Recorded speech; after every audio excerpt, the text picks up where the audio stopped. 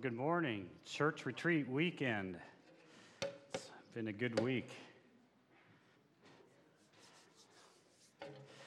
See a few new faces here. I just have a short opening to share today. Let's start with the word of prayer. Lord, we just thank you that we can be here today. Thank you that we can worship you. We can choose to worship you. And that your Holy Spirit helps us do that. And we just pray for that today, Lord. Help us to worship you. Amen. The job I have, I drive around a lot, and I'm out in fields and stuff, and I drive by a lot of these wind turbines. And, you can't miss them. They're everywhere. And they're building new ones all the time. In fact, there's a big project kind of northeast of Ross Fox's farm. And they're a lot bigger now. They used to be the first ones they built by Walla Walla were like a 0.5 megawatt. And I think the ones they're building now are like 2.5 megawatts or maybe 3.5. Anyway, they just keep getting bigger. And I don't know if you remember, but years ago we were told that green power is the answer, right? Green power is going to solve a problem called global warming or climate change, right? CO2 emissions, we've all heard these words, right? Okay, now first of all, I have to tell you, I don't really believe that us as humans can affect the world in that way, but hey, maybe I'm wrong, Let's assume I am wrong. So let's build these wind turbines, and every time the wind blows, we'll feel good because we're making green power. So I'm thinking about these things, and I'm watching them build them, and, they had to open a gravel pit by this Hepner farm to make gravel for all the roads and all the concrete, and then, the original machines were made in Europe, the towers. And so they had to put them on ships, probably diesel-powered, bring them over here, put them on trains, diesel-powered, bring them to a lot, and then they put them on trucks. And in fact, there was one that kind of made a wrong turn recently in Kennewick. And anyway, I'm thinking about, well, how much CO2 is being emitted to build one of these things?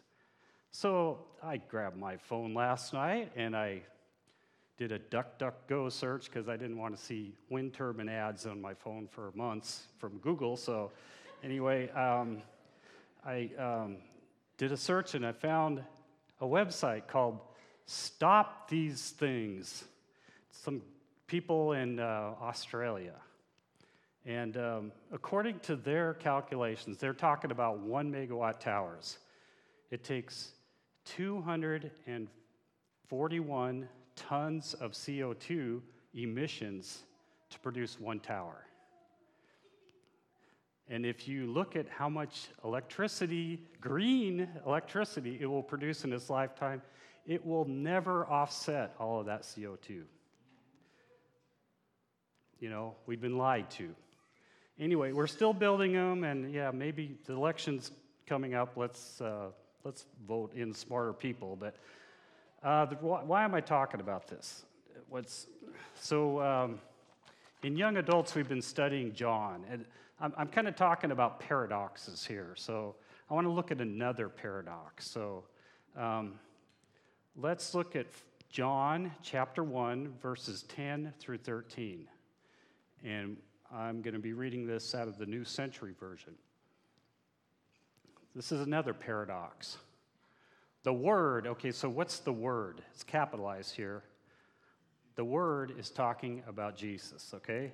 And he's like the spoken word. And so this is Jesus that is talking about. The Word was in the world.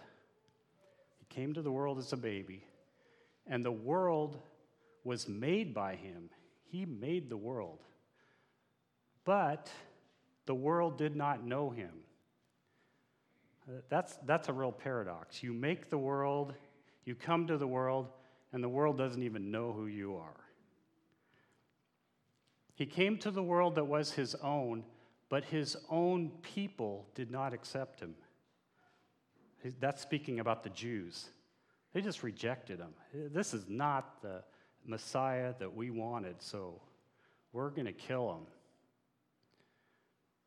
But we learned about butts last night, right? This is a good one.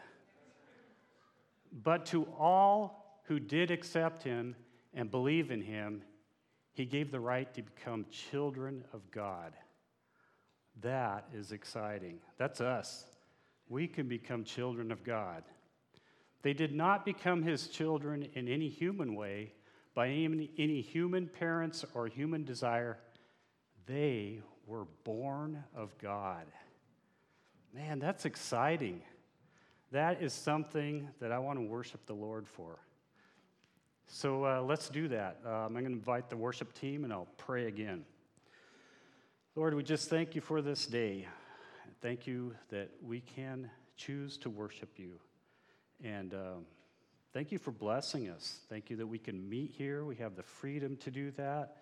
And thank you that you've given us lots of good things. And Lord, just help us to express a little appreciation for that. We pray in your name. Amen. All right. Well,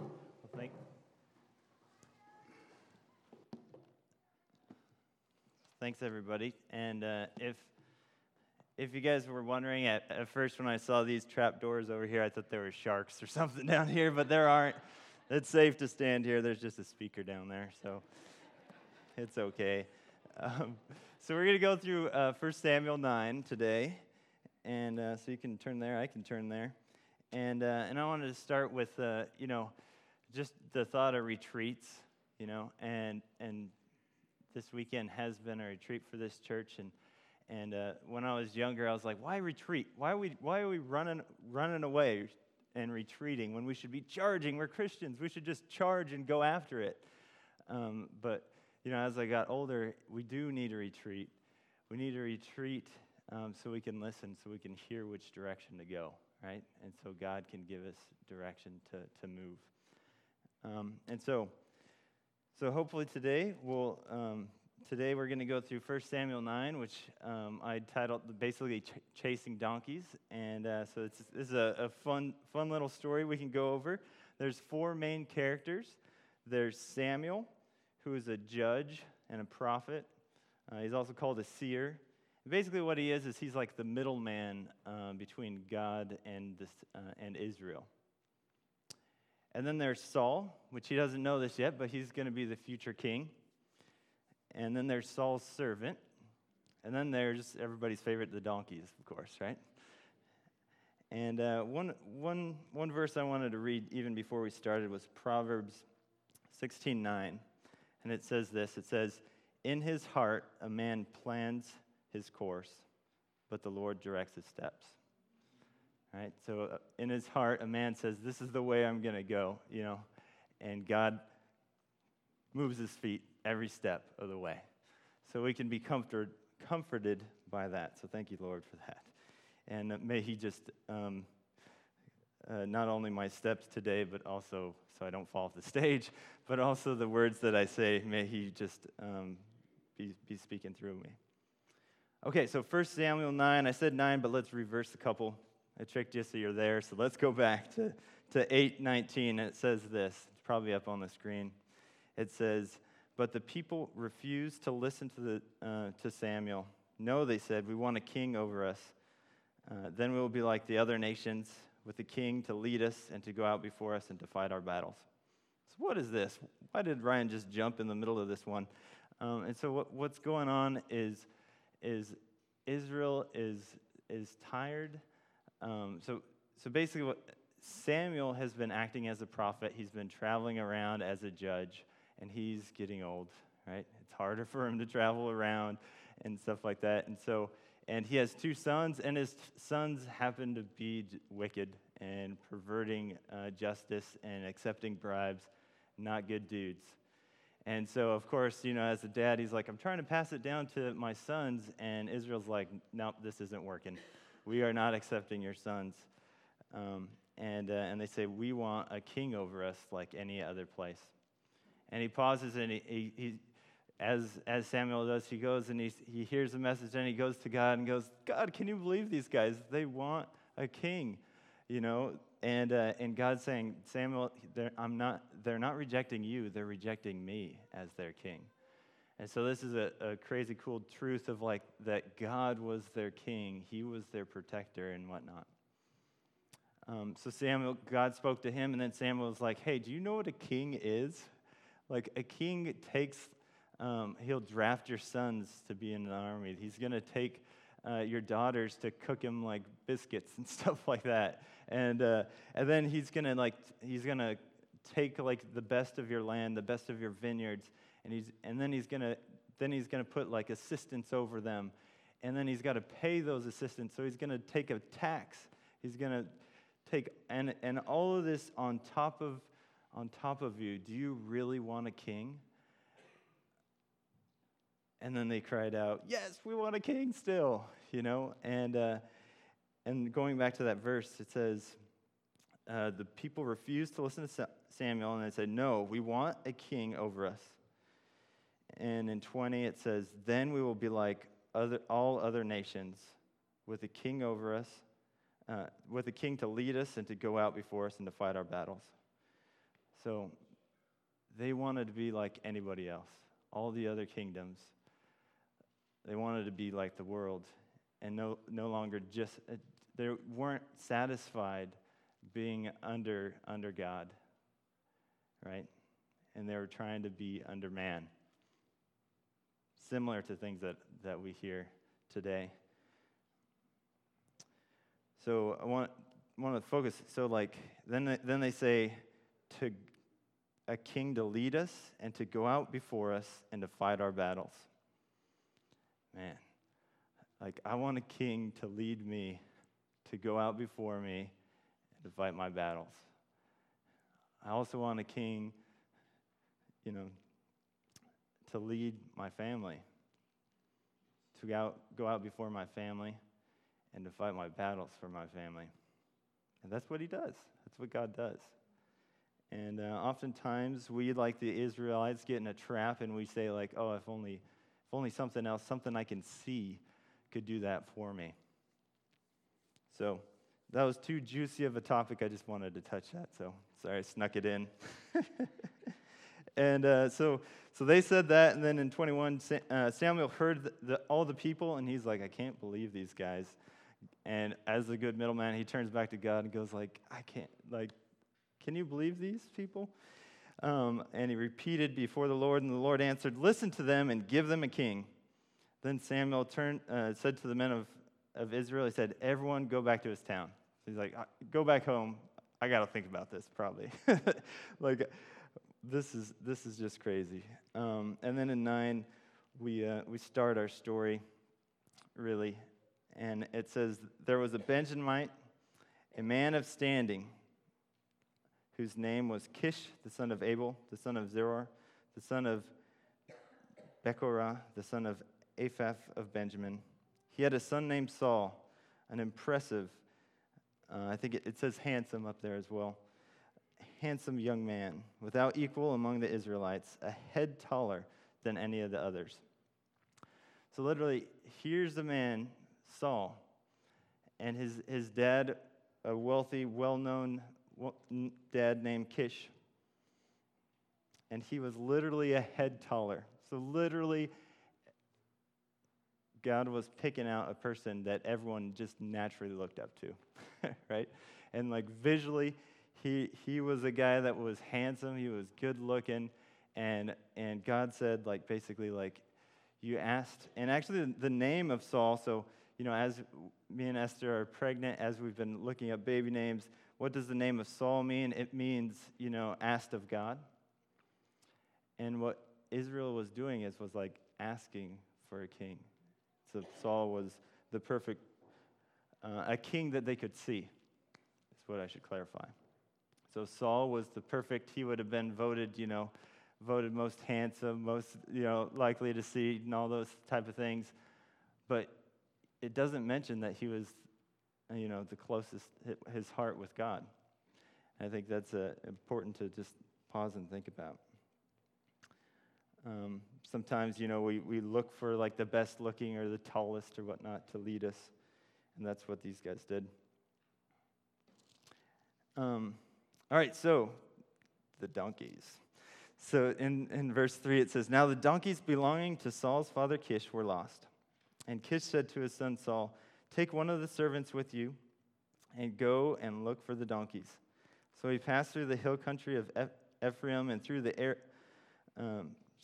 area around Salish, but they did not find them. They went into the district of Shalim, but the donkeys were not there. Then he passed through the territory of Benjamin, but they did not find them. When they reached the district of Zuph, Saul said to the servant who was with him, 'Come, let us go back to my father, or my father will stop thinking about the donkeys and start worrying about us.'" Have you guys ever been sent on a journey by your dad, maybe to go, the tractor breaks down or something like that, and your dad says, "This is the part we need, otherwise the farm is not going to work," right? And so you're like, "Uh-oh, I got to find that part." So you run to Basin City, Napa maybe, and you go, and they're like, "Oh, we don't have it, but we have it in Tri-Cities." And say, "Okay," you jump on your car, you drive to Tri-Cities. They don't have some glitch in the system, so you got to go to Yakima. So you're running to Yakima, right? And you're going all over the place, and you're going, man, and you really want, you know how important it is to your dad and the farm that you find this piece. And these donkeys are really important to the farm, obviously. They are the tractor, they are the wheelbarrow. They're just basically everything to these guys, and they're lost. And so this is a very important mission that his dad puts him on. And so just think about that. And how do you find donkeys? I have no idea how to track donkeys and find donkeys. I was trying to think about it. I was like, I don't know. Maybe you guys know, if a cow gets loose, how to track a cow. I would probably just call up my neighbors and say, "Hey, is my cow in your field?" or something like that, right? And so maybe he was doing that. Maybe he was bouncing around. Maybe he picked a servant that was the best tracker, donkey tracker, and they were just following the tracks, and then they just were walking around, going over hills and valleys and trying just find, and then maybe there's a highway of donkey tracks, and they have no idea which way they went. I don't, it doesn't really say, but basically what happened, and we find out later, this was 3 days of donkey tracking, across mountains and all this type of thing. They call them mountains, but they're hills. And so then he says, "Come, let us go back, or my father will stop thinking about the donkeys and stop worrying about us." I guess before I go, that is man, and I love this guy. He took 3 days of working hard, and I feel whenever you're on a task like this, more and more pressure's on you, right, to succeed. And he took 3 days, and I just looked at my little patience, and I was like, man, if me and Esther, if we lose the keys to the car, 10 minutes later, I'm like, give up. Let's go make new ones. We're lost. I can't find them. But he was a better man than me and went after it for 3 days. And then he said, "Man, Dad is going to start worrying about us now, because they didn't have phones. They didn't have Track My iPhone. They didn't have any of those type of things, even pay phones, which is crazy, right? I don't know how they survived. Apparently they did." All right, so what I love about this is that Saul came to the end of himself, right? He came to the end, just mentally. I've looked everywhere, and I saw online, I tried to find a map and stuff, and it started, at least the map that I found online of this donkey chasing, that he started to go in a loop. And once you start looking in the same place, whether you're looking for your keys or your wallet or whatever it is, and you do the same thing twice, you're like, oh man, I am right about giving up, right? And so he's at that place where I've looked everywhere. I'm starting to look everywhere twice for these donkeys. They are nowhere to be found. I can't do it. And then, so mentally he was spent. Also physically, just spent after 3 days looking and straining your eyes, trying to find these donkeys. Later on, we'll find out that he's out of food as well. So I'm sure he's a little bit hungry. So physically and mentally, he's just spent. And I want to pause in there and say, like, that is sometimes we got to come to the end of ourselves before, God, we can start listening to the Lord, right? Or finding donkeys. So it says next, it says in verse 6, the servant replied, look, in this town there's a man of God. He is highly respected, and everything he says comes true. Let's go there now, and perhaps he will tell us what way to take. And this servant, so he if you look back, he had a choice of which servant to take, and he chose this servant. And he chose a wise servant.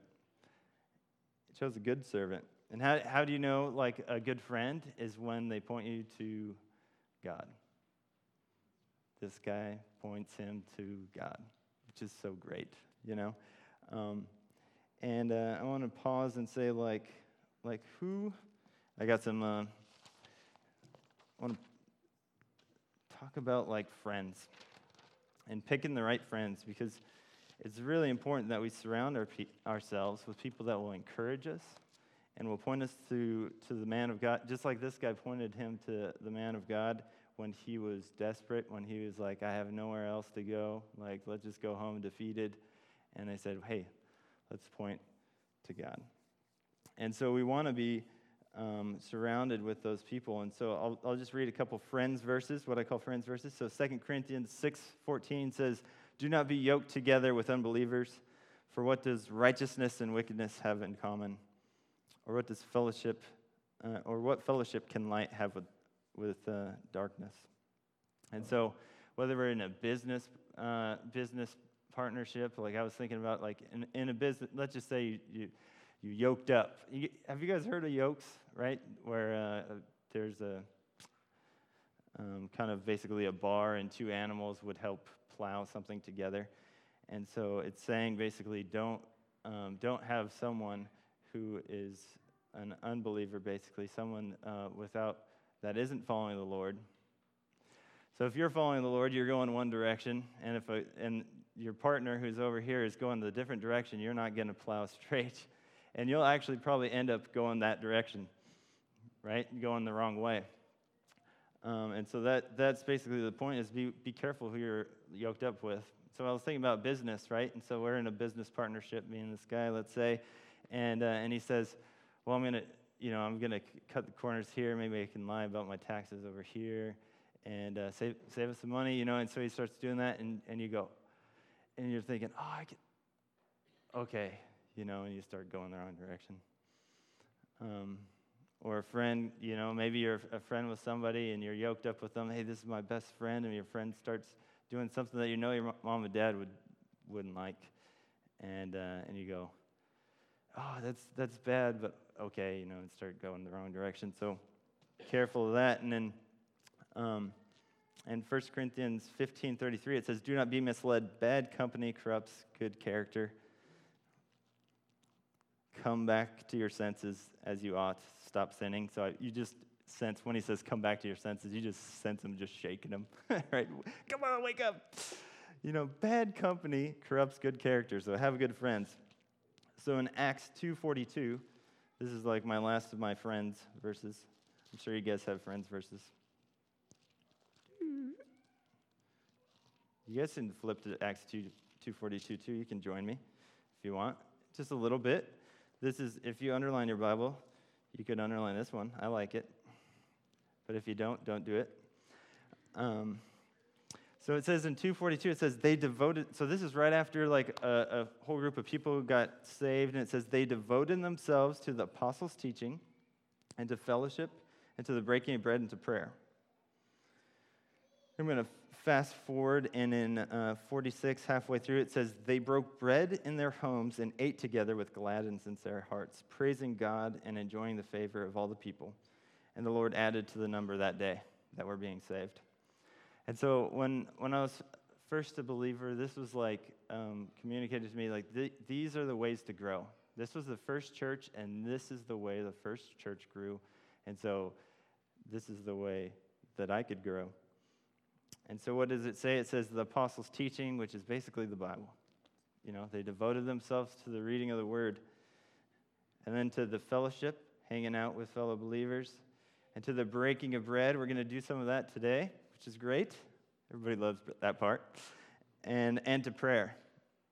And later on, it says that they broke bread in their homes. And each one of us have homes, right? And I think one of the things that has just blessed me and Esther so much is opening up our home and inviting people in, and breaking bread. Just doing this pattern, right? The Acts 2:42 pattern. All right, what do? So we're going to eat, we're going to fellowship, we're going to read the Bible together, and we're going to pray together, and we're going to grow together, right? So that's good. That's how you can be intentional with your friends. And know, you know, sometimes you're just like talking about the weather, complain about politics every week. Maybe you can have some intentional conversations and open the Word together. It's pretty cool. All right, so let's jump back in. You guys can flip back to Samuel 9 with me. Thanks for the detour with me. So this is the servant again. So I'll read it again in verse 6. But the servant replied, "Look, in this town there's a man of God. He is highly respected, and everything he says comes true.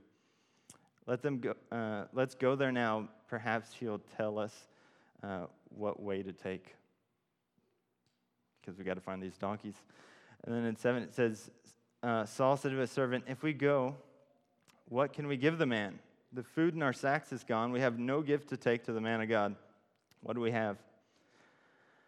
So once again, he's empty. His pockets are empty. He has nothing. And the servant answered him again, and he said, "Look, here, I have a quarter of a shekel of silver. I will give it to the man of God so that he will tell us which way to take. Formerly in Israel, if a man went to inquire of God, he would say, 'Come, let us go to the seer,' because the prophet of today used to be called a seer." All right, so here it is. Here's the servant, and I don't know where they used to hide money, but like maybe today I would pull it out of my sock, right, and be like, look at this, I got some money. Like we thought we were lost, but look, I can provide, and I will go and pay the price. And just saying those words, paying the price, reminds us of what Christ did, right? And the thought of like a good servant, a good friend. There's a brother, there's a friend that's closer than a brother, that's willing to pay the price. This guy paid the price so that his master could hear the words of the Lord. Just like Christ, paid the price for me. So that's really cool. So the servant, is a sneaky, cool guy. Because at first you're like, Samuel and Saul are the best, and the donkeys. But he's cool. So then it says, in 10, it says, "Good." Saul said to the servant, "Come, let's go." So they set out for the town where the man of God was. As they were going up the hill to the town, they met some girls coming out to draw water, and they asked them, "Is the seer here?" "He is," they asked, "ahead of you. Hurry now, for he has just come to our town today. For the people have a sacrifice in the high place. As soon as you enter the town, you will find him before he goes up to the high place to eat. The people will not begin eating until he comes, because he must bless the sacrifice. Afterwards, those who are invited will eat. Go now. You should find him about this time." And so two things I wanted to share was like, one, he's the Samuel's going to come, and he's going to bless the sacrifice, and then they can eat, right? And this is a pattern that we do too. We bless the food, and then we eat.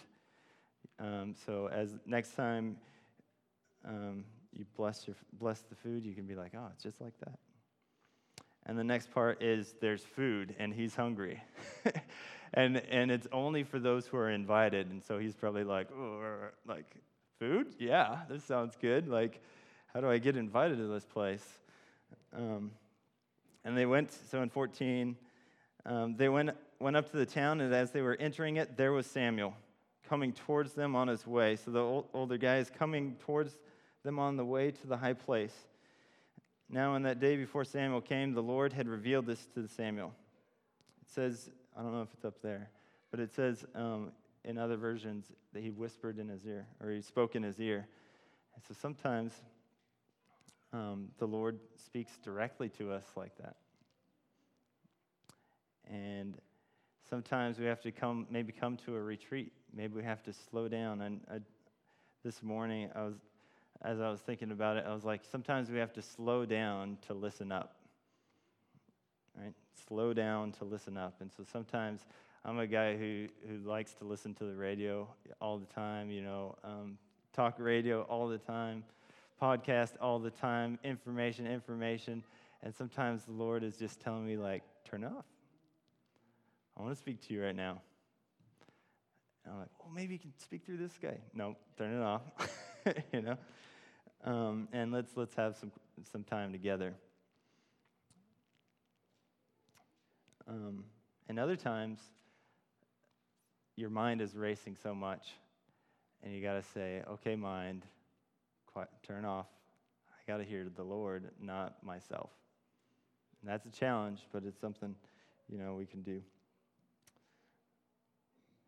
But either way, God spoke to Samuel, and it says, about this time tomorrow I will send you a man from the land of Benjamin. Anoint him leader over my people Israel, and he will deliver my people from the hand of the Philistines. I have looked upon my people, for their cry has reached out to me. So first off, their cry has reached God's ears, which is so good to know. Like, we can cry out to God, and he will hear us. And he's going to send them a king. The other part about this is sometimes we think about Saul, and if you've read the Bible, if you've read these the whole story, that you might think of like Saul's a bad dude. Later on, there's a guy named David, and like he takes a javelin and like tries to pin him to the wall, basically, shish kebab him, and so you're like, dude, this guy's bad, but God doesn't introduce him as a bad guy. He's talking about the good things. And I guess what I want to say is, like, when in God's eyes, he's looking at the good things and the hope, basically, in us, or potential. And then in 17, when Samuel caught the sight of Saul, the Lord said to him, this is the man I spoke to you about. He will govern my people. Saul approached Samuel at the gate and asked, would you please tell me where the seer's home is? So this is the classic time, when you see somebody, or you think you see somebody, and you just wave at them like, hey, I know you, like, it's my buddy. And then the guy's like, who are you? And so basically, Samuel already knows who Saul is, because God had spoken to him. And Samuel is the goofy guy who's like walks up probably to the most important person in town who's visiting, the older guy, and he goes, hey, you know where the prophet is? And the guy's like, oh man, you don't even know. You just stumbled right into the right place at the right time.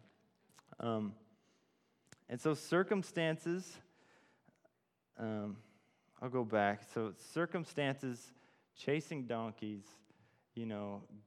walking up and running into the right person at the right time. God sometimes works through circumstances in our lives. And so I have a couple points of testimonies of how God did that in my life. So I show up at work, first job out of college, and I'm the only one out of 7 people that have a computer. And so, and it goes like that for 3 weeks. And so God naturally made me a leader at my workplace because I was the only one with a computer. So I was the only one who knew how to do anything. And then my pickup. So I'd been searching online for pickups, and I was looking for pickups all the time. And until my desperation, until I had an Oldsmobile car I bought for my grandma. It was comfortable. If you have one, good. Keep it. But it's like a sofa in the front, Those old cars, they're so comfortable. But basically, it wasn't until the day that thing broke down and I got the quote and I was like, okay, there's no way this car is worth it, that I, in desperation, got online one last time, and there was the pickup I wanted, exactly the stick, every detail God had picked out for me, and it was there, and I called him up and said, I'm going to go drive and pick it up, Dave Smith. I went to Dave Smith, and I went to use Dave Smith later, because, anyway, they're 2 different places. And then the house that we live in. So, I had been praying for a house, and I just nothing is working, Lord. And in desperation one day, I'm like, God, I need a house. I dedicate it to you, God, And that's when I came home. My roommate is washing his hands.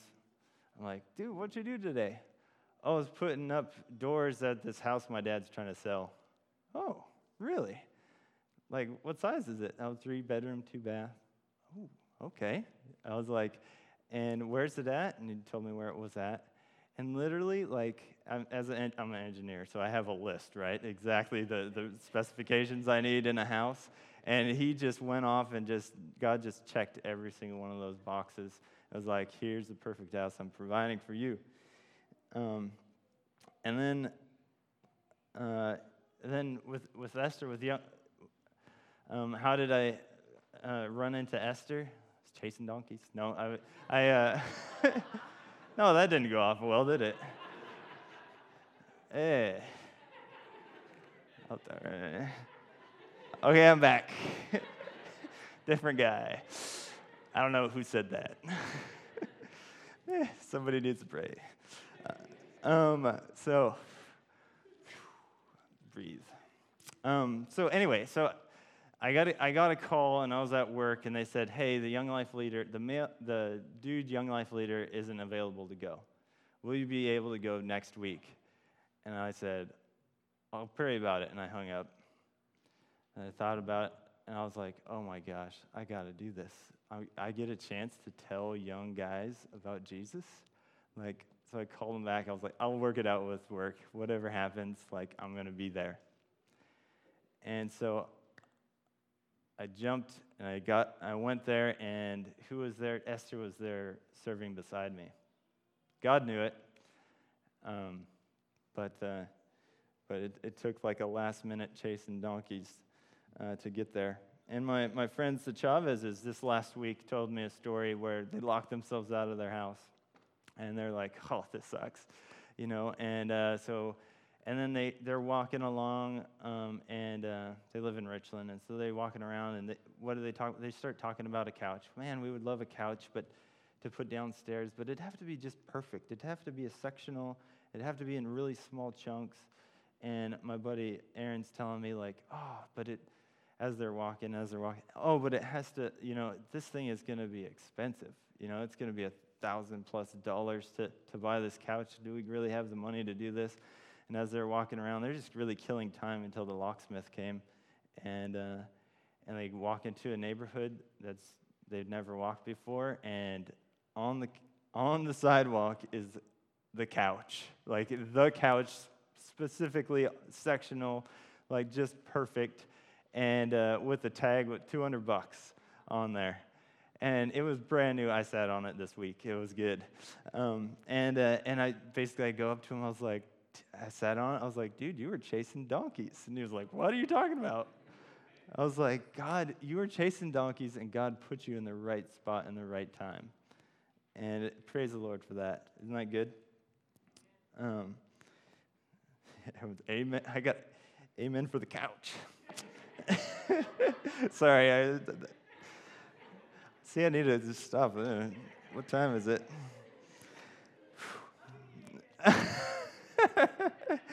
Sorry. So, where are we at now? And so, another one of the points is like, so. Okay, let me finish this one. Then I'll circle back. So Samuel and Saul just ran into each other via circumstance, and basically Samuel more circumstance than Saul. And in 19, Samuel says, "I am the seer.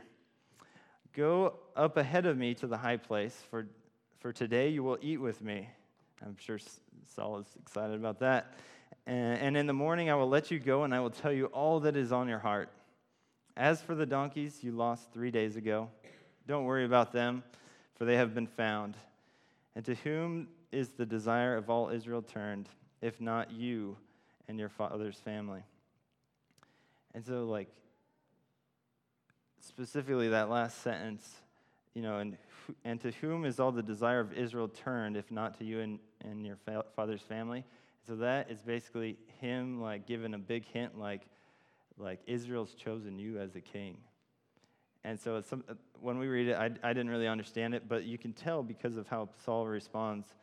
And Saul answered, "But am I not a Benjamite from the smallest tribe of Israel, and is not my clan the least of the clans of the tribe of Benjamin? Why do you say such a thing to me?" So he's kind of pushing it off, like, no way. Then Samuel brought Saul and his servant into the hall and seated them at the head of those who were invited, about 30 in number. So basically what happened, like, if there's a big table or whatnot, and he took them to the place of honor out of 30 people, and he said, "Here you go. You can be in the place of honor." And Saul said to the cook, "Bring the piece of meat I gave you, the one I told you to lay aside." So the cook took up the leg with what was on it and set it in front of Samuel. And so, like, here you are, you're a hungry guy, you've been searching for donkeys, and you just got invited to a feast, and so you're excited about that. And now you're sitting in the place of honor, a place that you don't deserve. And then a huge leg gets put right in front of you on your plate. You're like, yes, now this is living, right? And you're also like, I don't deserve this. What is going on? How, like, God is just blessing me left and right here.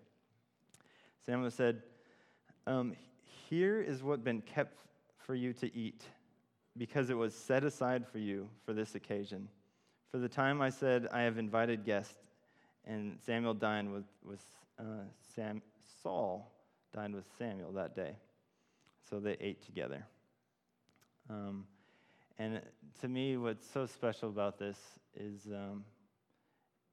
that, like, this place of honor, like an undeserved honor, where you show up, you have no money, no food,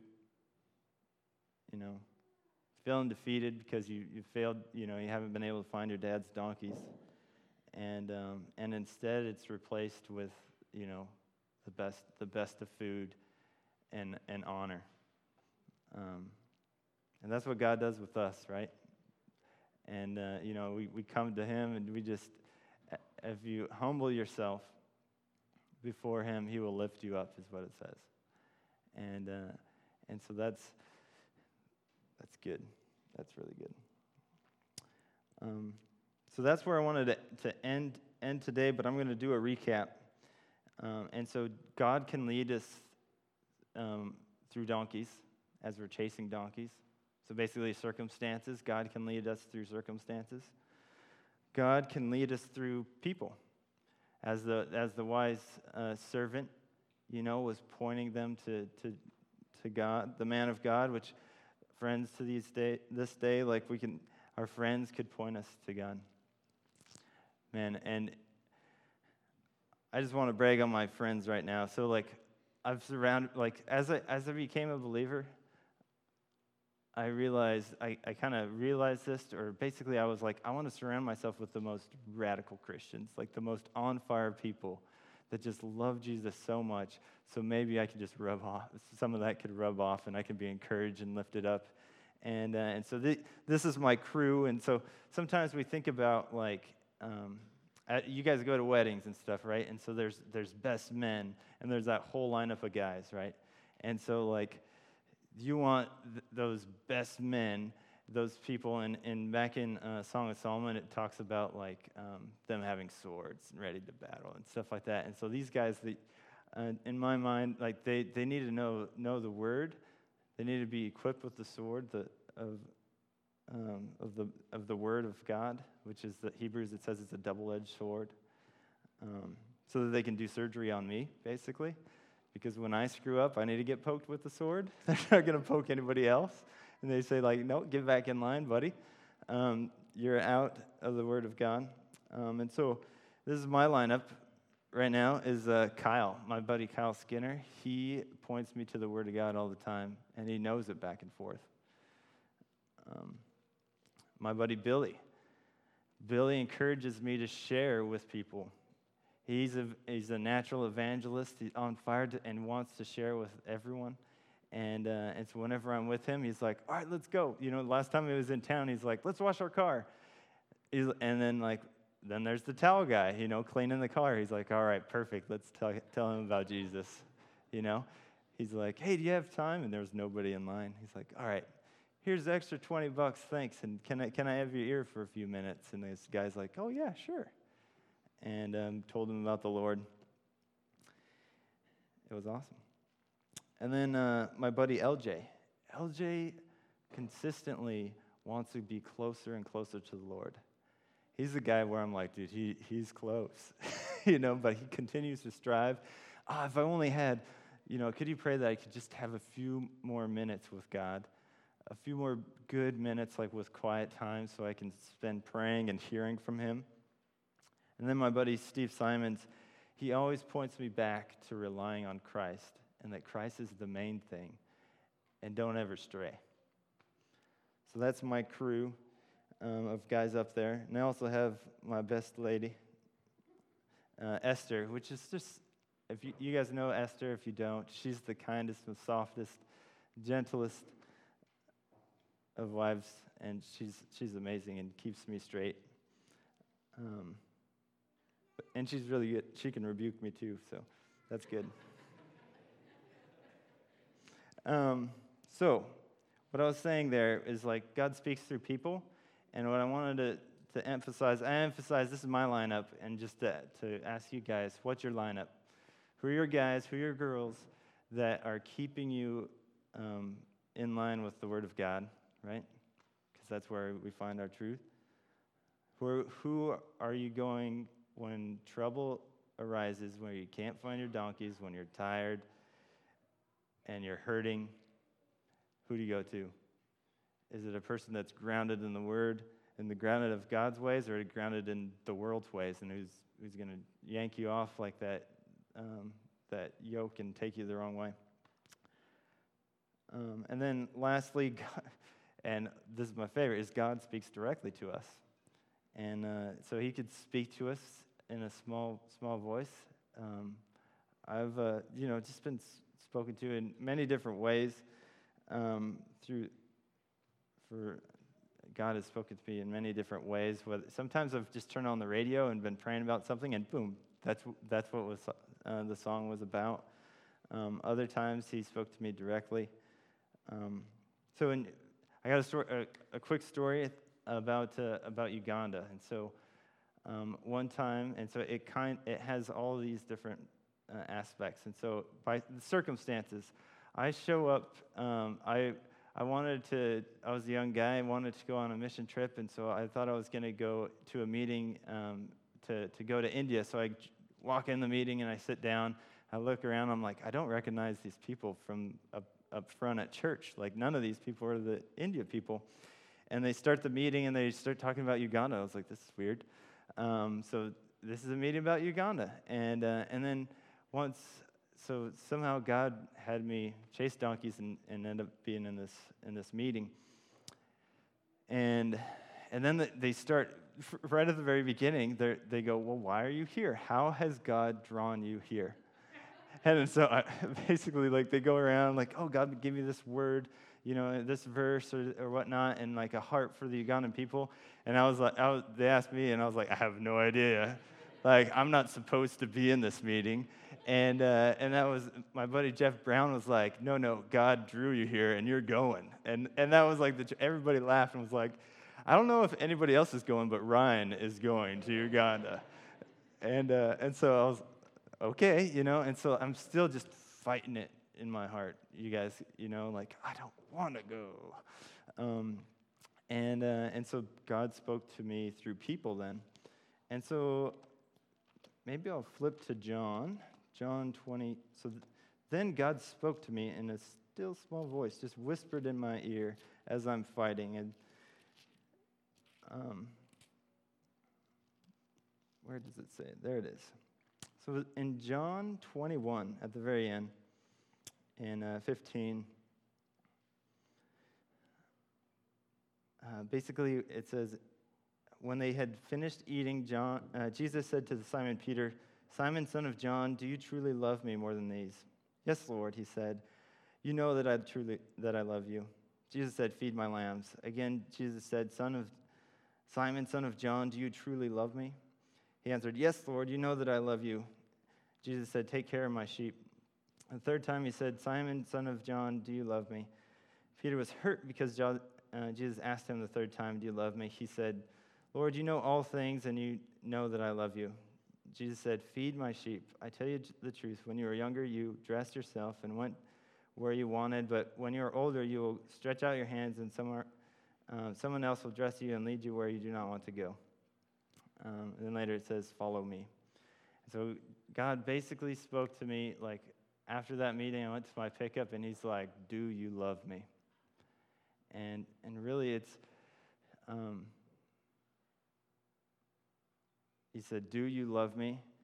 And then that verse about, I'll lead you where you do not want to go. And just to have that faith to follow God. And so how God spoke to me through that. He spoke to me like, there's a verse that says, I've hidden your word in my heart that I might not sin against you. And so as we're daily in the Word, reading of the Word, like, God brings verses to remembrance, and like that's what he did there. He's like, boom, remember that when I told you this? And that's when God speaks not only just like words into your mouth, but he speaks verses into your mind as well, which is just awesome. All right, so that was basically it. That is it. So the fun part about it is it ends with a meal, and today ends with a meal too, right? And so we get to go eat, which is really cool and undeserving. And I can say, like, I'm totally undeserving of this meal because we forgot to bring anything to a potluck. Sorry, but if you're new, you're like me, and you didn't bring anything either. So feel free to come. I will invite you because I did the wrong thing too. So how about that? Jason, you want to pray for the meal?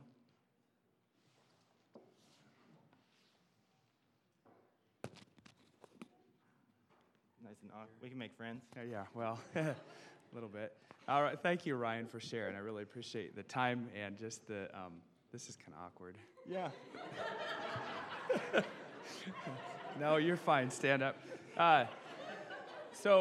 Just thank you again. Good word, good message, good things to think on, good things to think about. A couple of things. We are going to go down and eat, and you are all welcome to stay and eat with us. But a couple of things, just housekeeping from our retreat for the weekend. When we're done with our meal, I would like if we could get all the chairs picked up, if we could probably vacuum downstairs, and out in the gym, we might need some cleanup done from being out there all weekend as well. So just remember, if you could help out with some of those things, I would appreciate that. But anyways, we're going to bless the food, and we need probably about 15 minutes. So we'll be ready to eat. You're welcome to join us downstairs, straight down the stairs. and we welcome you to do that. Let's pray. Father, thank you so much for your love for us. Thank you for the word that you brought through Ryan this morning, and I just pray you help us to remember, to think about that, to just to watch circumstances, Lord, as we chase donkeys, to see where you might be leading us, and help us to be aware of that. Thank you for your love. I just pray a blessing on the food this afternoon. Guide our fellowship and our time of conversation. I just pray that you would be glorified through it. Guide our week. In your name we pray. Amen. If you want to stand up, shake somebody's hand, and you can be dismissed.